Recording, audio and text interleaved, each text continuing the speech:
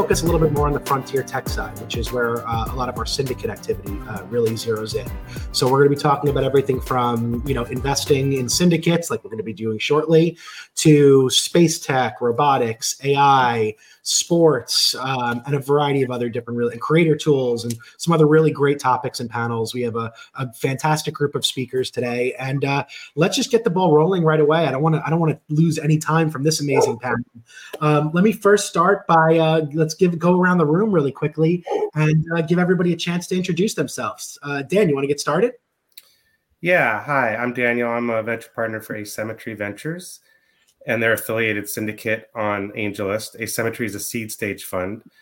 I also have my own syndicate, which is under the name Gold Dragon Ventures on AngelList. And Asymmetry focuses on deep tech. That's why Drew has me here. We look for really big markets that have a lot of defensibility as far as the solution that the team is pursuing for those markets. And so that does tend towards highly protectable IP, like patentable stuff. So biotech, robotics, space, some of the sectors that Drew mentioned. And we also do some pure software too, if it's way down the stack. So deep infrastructure in fintech, logistics and supply chain, some kinds of SaaS marketplaces and things like that. Cool. Max. Awesome. Well, first off, thanks for having me. Always enjoy working with the RBV team. I know we've been working together for quite some time now. But just brief history on myself. So started a e-commerce kind of health tech company, ran that for about 7 years, started angel investing once that was not in the super startup phase, and ended up co-investing alongside the Angels team, kind of hit it off with the team. They brought me on board to focus on really kind of early stage investments. So sector agnostic, but really everything from pre-seed up to around Series A. And that's where I currently am as a general partner. Sector agnostic, I'm down here in Miami, so slight focus on the Florida ecosystem and the tremendous influx of kind of fintech and crypto companies down here. But I'm really happy to just look at anything with a passionate founder and an interesting team. Thank you. Awesome, Max. And Lana. Yeah. Drew, I thought you were going to do a meditation this morning, but I guess we're doing a panel now. But right in. Yesterday, we kicked it off with a nice meditation hosted by the founder of Trip, the VR meditation platform, which was really cool. Yeah. But hey, guys, I'm Alana. I've been working with Drew now for over 2 years. To give you some background about Redbeard too. So we started as an AngelList syndicate. First investment was super rare. Since then, that was actually one of our first liquidations out of the syndicate as well. We've grown the syndicate now to 200 different investments. We've invested alongside these guys, both Max and Daniel, and also a ton of other co-syndicate partners as well. We started raising a fund. Now it's been, a year and a half? Almost 2 years ago. Yeah, 2 years ago. And that's specific to Web3 crypto. So it's great that we have the syndicate because we could do kind of any stage, any sector at the syndicate. We've done so many investments, and I'm excited to talk to these guys about some of the frontier tech investments that we've made. Yep. And everyone, just quickly, as you know, I'm Drew Austin, founding partner of RBV. And we've been 3 years into the AngelList Syndicate, 2 years into our fund. And I think this year, we mentioned yesterday that we're going to be considering launching a rolling fund to really support our frontier tech syndicate investments. So we're excited to explore that. And because, again, I think with all syndicate deals, there's a lot of volatility in syndicates, which I think we'll probably get into in a bit. But, being able to offer more predictability and consistency into our investment amounts and the deals we complete, et cetera, I think is good for everybody. So that's something we're considering this year. But let's jump right in. Let's first start. So I guess first, Max, tell me a little bit about the syndicate for Angels and how you guys have a pretty big ecosystem of investment vehicles and platforms. Can you kind of give us the map and the playbook? What do you guys have going on? Yeah, no, absolutely. I'll try to give you the short version, otherwise we'll be here for a couple hours. But so Angels was started back about a decade ago, actually, and it was started purely as just an LGBTQ investment organization. It was started by two gentlemen who were gay exited founders who were looking for kind of like-minded individuals, and they didn't find it, so they made it, and that's how it started. And then through a whole bunch of different mechanisms, we received so much inbound interest that it grew out from that core idea. And it's kind of grown into this almost this network of syndicates, network of funds, network of different investing approaches. And I think it's the impetus for that branching out is, as anyone who's been in a syndicate can understand, people have various investment preferences. Maybe some people like pre-seed, some people like Series D, some people like space tech, some people like the boring SaaS stuff. And it's partly branched out into that because we're trying to cater to our investors and say, hey, if you like seed deals, here's maybe an early stage fund for you. If you like pre-IPO stuff, here's where we do pre-IPO things.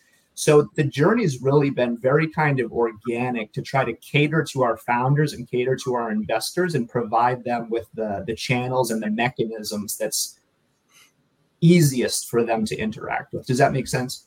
Yeah, totally. And how big is a team now to manage? Because you guys have a pretty big, with all these different investment vehicles, it's going to take a solid group to be able to manage it all.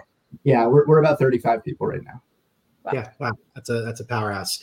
All right, and Daniel, tell me about your syndicate experience a little bit, because that's a lot of the people we've invited today are people that are come from our syndicate ecosystem, etc. You've been with Asymmetry for how long now? About 2.5 years. So okay, summer great. of 21.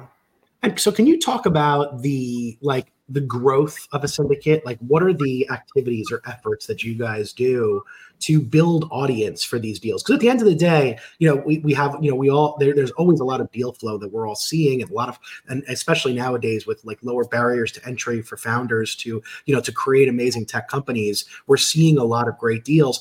But we need the investors to obviously be able to fund them, or we're kind of spinning our wheels. So how do you guys think about growth on the syndicate side? Yeah, no, absolutely, Drew. It is sort of like a marketplace when you're a syndicate, in that you have to balance the growth of your deal flow and the growth of your LPs, right? Because you're matching the investors, the LPs, to the deals you have.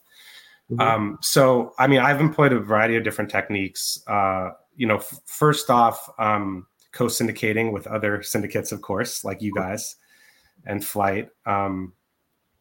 Second, a lot of activity online and social, like on LinkedIn, posting about portfolio companies, about what's happening in the industry.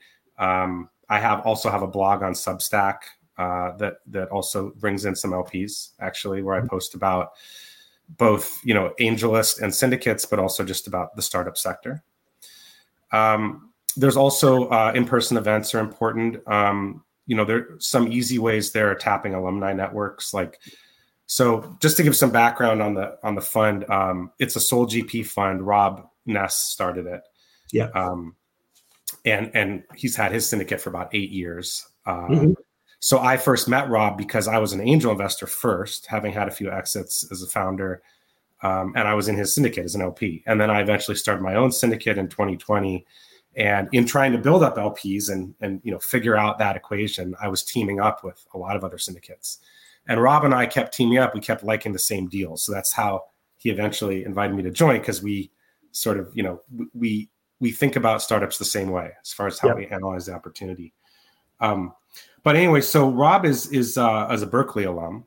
Mm-hmm. I'm a Stanford alum. And he's really plugged into Berkeley Skydeck Accelerator and has done a bunch of events up at Berkeley about the fund. I've definitely met a lot of startups through StartX, which is one of Stanford's sort of accelerator incubators, and just made an effort to sort of look for LPs that have that affinity based on our backgrounds. Yeah, I would say. Yeah. So those are some of the ways. It's funny. Rob was probably the first mentor of mine in the syndicate game. When I started going to syndicates, he was one of the earliest people to take me under the wing and give me some advice. I think he's been a real leader in the syndicate space in general, just for kind of educating and helping people to understand, the mechanics of how to manage and grow a syndicate and the execution. And he's really, really good at it. Yeah. He also, I agree with that. He also he invited me to a number of in-person events when I was still an LP, which I thought was unusual. Mm-hmm. I mean, that's strong community building. And pitch events, like Plug and Play, or somebody in the Bay Area who's having an event. And that's a great way to meet meet out other LPs as well. Yeah, totally. Lon, what do you, in terms of like technologies or trends, obviously we focus on the blockchain space as a fund level, but let's like think a little bit more broadly for this conversation. What are some of the areas that you're excited about investing in, that you think will play out over the next 5 to 10 years? Yeah, I think one of the things we're looking at is kind of the intersection between AI and robotics. We've invested in a couple of those companies, and I think that's going to have a real effect. We're also looking at AI as a whole and what are the different sectors that's going to affect it, and the different companies that aren't just built on top of ChatGPT, but really building something that it's going to need in order for AI to be successful. So for instance, like one right now that I know we're looking at through the syndicate landscape is actually a company that uses AI to make sure that companies are using AI. It actually looks at what the content that they put out and make sure it's in line with the brand's guidelines. And so that's one that the companies are using AI, but then it's actually going through, and because they're putting out so much content without actually being able to go through and check the content, it's able to do that for you. And so that's a company that's not necessarily just another ChatGPT, but actually really building something that needs for these companies to succeed. I think we're also looking at a lot of health tech. That's obviously been a big thing in kind of the world today. It's another way to use technology. For instance, we have one that's used plant-based cells to do chocolate. And that's when it's really exciting. They're going to be doing coffee as well. And so I think, as I mentioned, like the best part about the syndicate is it's a deal by deal basis. So if you're interested in any type of sector or stage, you could look at the syndicate and see the different deal flow that's out there. But I mean, I do think obviously AI is a really hot topic right now. And I think that it's going to take a lot of the manual workflows and jobs today. And so we're looking at ways that's going to affect that. Max, when you think about the syndicate and you think about, do you look at it as a portfolio? Do you like think about it almost as a fund, or are you looking at it specifically as deal by deal? Like when you're, assessing deals, like tell me a little bit about the perspective of looking at a deal at a fund for a fund per se, or a syndicate. Is that different in any capacity? Tell me about what you think there.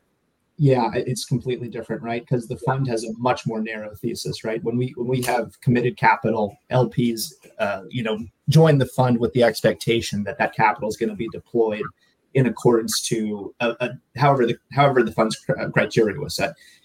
I suppose you could have a fund that just says we deploy it however we want to in any stage of any deal, and it could be very wide. But our funds are fairly focused, fairly narrow. So when we have a fund, it's, hey, this is what we're investing in. If this is what you're interested in, this might be a good fund for you. And then when we're evaluating deals, they have to kind of fall within that very, very narrow thesis. Oftentimes we'll find a company, great team, great founder, but there's something that's a little bit outside the fund's thesis that makes it ineligible for the fund. It doesn't mean it's not a good deal. It's a great deal. It's just it doesn't fit the criteria. The syndicate, I view very much on a case-by-case basis. Maybe this is a pre-seed deal, moonshot, but the founder is like the founding, engineer at a huge company. Doesn't really fit the thesis for any fund, but it's awesome, interesting. I think it's a reasonable investment opportunity to bring to people and be candid with them about, hey, it's a pre-seed deal, it's super early, the risks are high, but if you want to take that bet on a moonshot, that's your decision to do. So when I look at syndicate deals, there's always a minimum standard, right? We always want to bring something that's good to our investors. But when I look at a syndicate, I say, hey, this is why we like it. Mm-hmm. You need to decide if you like it as well. Whereas a fund is, hey, here's the thesis, here's the criteria, and that's what we say. Yeah, no, I completely agree with that. I mean, I look at it also as very different return profiles as well. Like, if you think about it, like a fund, when we look at fund deals, we're looking at deals that could potentially return the fund every time with that kind of potential. With a syndicate, if we can get a 3 to 5x on a given deal, some people are thrilled with that type of investment profile for given deals. So we can really open up our strategies to different types of investment opportunities. Can you, but for my follow-up question there for you would be, when you think about, on this, let's go down to the syndicate again, when dealing with founders in the unpredictability around saying, hey, like, we're going to open this up to our LPs, but we don't know exactly, what's going to be raised for this given deal. How do you, are you coming up with any unique ways to manage that both at the founder level, the investor level, and internally? Like, how do you balance that stuff? One of my mentors in the past told me that in relationships, it's all about managing expectations, right? And I truly believe that honesty is the best policy. So I'll have a founder who I love the company, think it's a great investment opportunity, but I don't have a crystal ball. If I did, I'd be a lot wealthier than I am. But I don't have a crystal ball. I'm not sure how the syndicate will perform, and I generally try to convey that to them. I say, listen, I like your company.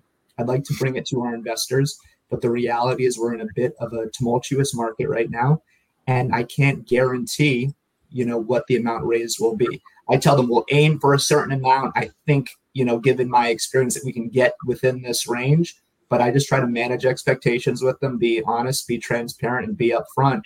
And then, in the unfortunate, but, ultimately it does happen scenario where you're not able to hit the threshold, I go back to the founder. I tell them it's disappointing for us as well as it's disappointing for them, but we tried, and it's not a reflection on you or the company. It's just, it wasn't in the cards this time. Yeah. Are you guys using, and Daniel, I was going to also ask this question to you as well. Are you using any of the other vehicles or funds, like we were talking about earlier, potentially having a rolling fund so that we can kind of have a little bit more predictability and consistency in funding syndicate opportunities that we're really excited about? Again, because there is, we have a quality bar regardless. We always are going to be, we don't want to send anyone a deal that we wouldn't want to invest in ourselves. So, when we think about that, are you using any of the vehicles within your ecosystem to kind of almost backstop and provide some level of predictability? Max, I can take that. All right, and then I'll follow up. Yeah, I mean, there's a few things. One is we do sometimes anchor an SPV with the check from the fund going through the SPV rather than separately on the cap table. It's very infrequent, but at times for this exact reason, we've done that. Mm-hmm. In the current environment, where things are more unpredictable, there's a few things we can do. One is a lot of rounds for us are follow-on rounds now, a lot of the SPV opportunities that are coming to us. And so one thing we can absolutely do is first go back to the prior investors and say, are you going to invest in this follow-on round? Yes or no, and get an idea there of how much money that will bring in before we open it up to the broader set of LPs. The other thing we do is sometimes founders themselves have some angels that had checks that are too small for them to take on the cap table. Yeah. So we can kind of jumpstart the syndicate with those checks. Yeah. So. Yeah. And Max, any other thoughts on that one? I wouldn't say backstop because it's not backstopping, but what we have found, and this is a term I think is, I'm not sure if you've heard this exact term before, but you'll know what I mean, is investor fatigue. Sometimes we have investors who are just like, hey, I'm tired of looking at deals. What I want kind of almost like a portfolio of Series A companies that are in the climate space or in the fintech space. And I say, listen, if you have a fund that matches my criteria, I'll invest in that fund. And then maybe you can present the follow-on opportunities to me. But I don't want to be looking at a deal every other day. So we have had conversations like that where it's not backstopping anything. I think it's kind of replacing maybe some of the earliest stage. I think that's the right way to frame it. Alana, when we talk about like some of the ability to get investors over the line and excited and invest in these deals, like tell me a little bit about how you take, like, what are some of your thoughts on how you take maybe a deep tech deal, especially in our space where these are very frontier technology, deep tech opportunities, and kind of communicate what they're doing and the intricacies of their business to an audience that may not be as kind of aware and informed. So how do you like bridge that layer of communication so that investors don't miss opportunities just due to not fully understanding the opportunity? Yeah, so I think one of the things we'll do, if it's really technical, well is we'll try to hold a webinar. This is just so that people could actually speak to the founders, ask questions, and really dive in, because I always think that's kind of the best way to get the information.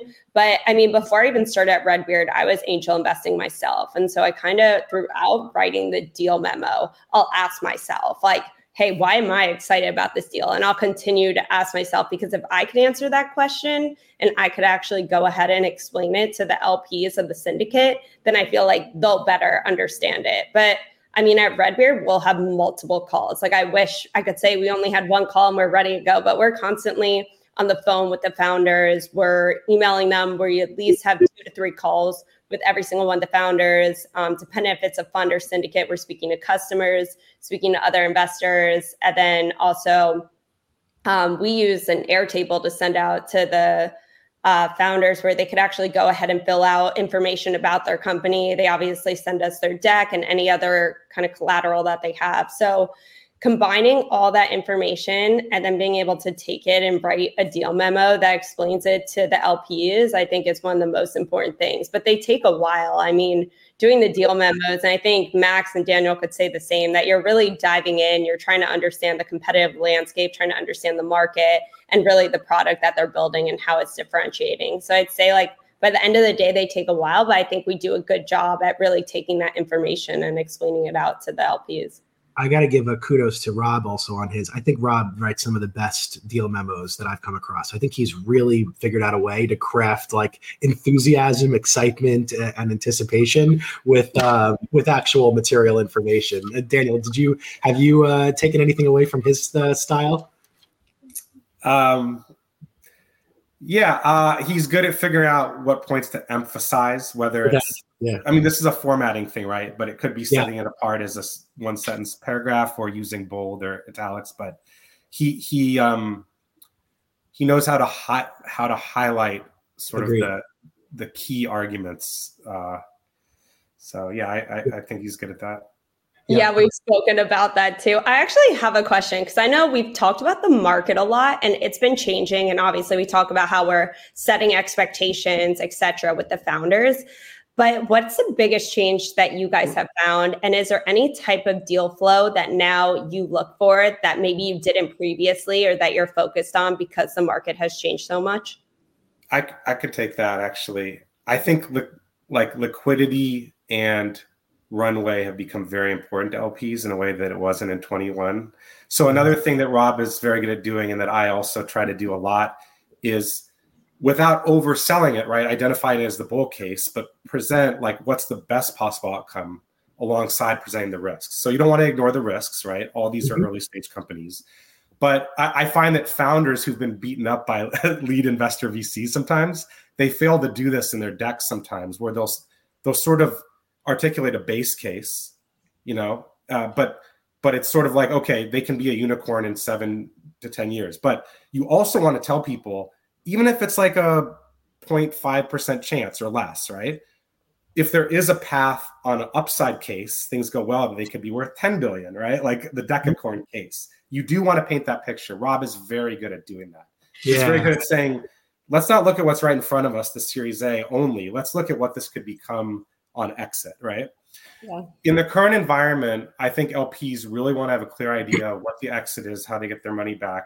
And then sort of couple with that is, can the company make it there without running out of money? So I've been spending a lot more time talking about runway and sort of optionality of the company to make it to either break even or exit than I used to. It's funny. I actually think that, and I'm not sure how much of this you guys actually engage in, but for us, like, I think because of the faster path to liquidity on a lot of the token type investments we do, we've seen a lot more capital go into investments where we're leaning into the token being a part of the investment opportunity. That's not a surprise, Drew. Yeah. I got to tell you, that's been something that has been the fast, listen, don't get me wrong. For 12 months, it was dead. 2023 was a very, the end of 2022 to 2023. But from about Q4, the beginning of Q4 of 2023 to, first quarter, the last 4 or 5 months, now that the market's turned, which the fact that it was able to bounce back was a massive confidence driving factor because, everyone who's been through these cycles, I've been through 4 of them. I've been in crypto since 2013. I've seen the collapse, the comeback, the collapse, the comeback. But as more kind of traditional investors get exposure and they experience the collapse the first time, they think it's dead, it's never coming back. But when it does come back, they start to experience the resilience. And that drives a level of confidence. And now the faster path to liquidity that they're starting to look for, which they don't really, listen, I'm 3 years in. I think we've had 2 exits. Like, you know what I mean? Like we are still, and we've done 200 deals plus now. So like we are still in the very early days of figuring out like outcomes and performance. And I think that, that's another part of the fatigue issue is that you're kind of waiting for a long time. How do you guys deal with that and navigate that? Max, feel free to jump in if you want. Sure, I'll take this one. I think going to what both Daniel and Drew said is I think the goalposts have shifted from the past few years. I think whereas previously people were saying, okay, I'm fine putting my money in this and in this pre-seed or the seed company, and maybe in 8 years this will be the next Uber. I think now, like you said, they're looking for liquidity that maybe isn't a year down the line, but maybe you can see it on the horizon with your binoculars. You don't need to look at it from your inside of land, right? Inside of land. And I think the other thing, and this goes to some of the changing criteria, is I think a lot of investors are looking at companies with more significant revenue and more significant revenue growth. So as opposed to just saying, hey, this is an amazing founder, or this idea could be the next Uber, they're saying, you know what, I've seen a couple of those. Show me the money, show me the money and show me the growth. So I think showing them deals that are closer to liquidity as opposed to these kind of moonshots is a way to counterbalance some of the investments already in their portfolio. Yeah, I see that as well. Daniel, how do you guys go about diligence? What's your process there? Process. Well, like Alana said, there's a fair amount of phone calls. I like to dig deep. Every founder has a different level of data available, and often it's related to the stage, right? The earlier it is, the less data on average they're going to have. But we're going to ask a lot of follow-up questions after getting the deck, whatever other data they give us, both in writing and on calls. We are going to try, if it's possible, to talk to other investors, or I've even occasionally talked to big customers. It depends on the company and whether they're if it's a company that has 1 or 2 giant customers that make or break their milestones from this round, then sometimes you want to get that direct perspective from the customer if they're willing to talk to potential investors. We also, for technical side, look for third-party validation. We do a lot in robotics, biotech, chips, things that Rob and I don't have PhDs in, but the founding team often has, a bunch of advanced degrees in. And so we will look for, has the company used a third-party service or peer-reviewed article, or is there something where other smart people with a lot of smarts in that very, very, deep area of knowledge that the company's operating in have sort of validated what the founders are telling us. Sometimes, it could be like an external test that everybody can see. Like if it's aerospace, could be like, did the rocket take off and not blow up or not? Right. Like SpaceX. Yeah. But sometimes it's much more subtle than that. So yeah, diligence on tech is time consuming, as Alana said. No, makes sense. I'm gonna ask one more question to Max. Max, can you talk about your deal sourcing? Like you guys see a lot of deal flow. Can you talk about how, what are some of the best methods, and then how you filter and manage all of this? It's a lot of work, right? It's a ton of work managing and tracking all these deals, especially when you talk to someone and they haven't set the terms of the round, right? They haven't even decided on the security, but they know they want to raise money. But I'd say we deal source primarily through 3 channels. I'd say the first channel would be our network. We have a big network of founders, LPs. Next would probably be our co-investors, our co-syndicate partners, just like everyone in this chat. And then I'd say, the first one I said was I'd say our last one would be probably just team members, personal relationships, So I'd say mainly co-investors and founders that we've invested in. Okay, great. Guys, we're over time, but thank you so much. This was such a fun panel. I would have loved to kept going with you guys. But I really appreciate you guys joining us today. I look forward to doing many more deals with you guys in the future. And let's keep kind of figuring out how to, bring the best deals to this LP base that we're all kind of building together. Thanks for having us, Drew. Thank you, guys. Thank you for having us.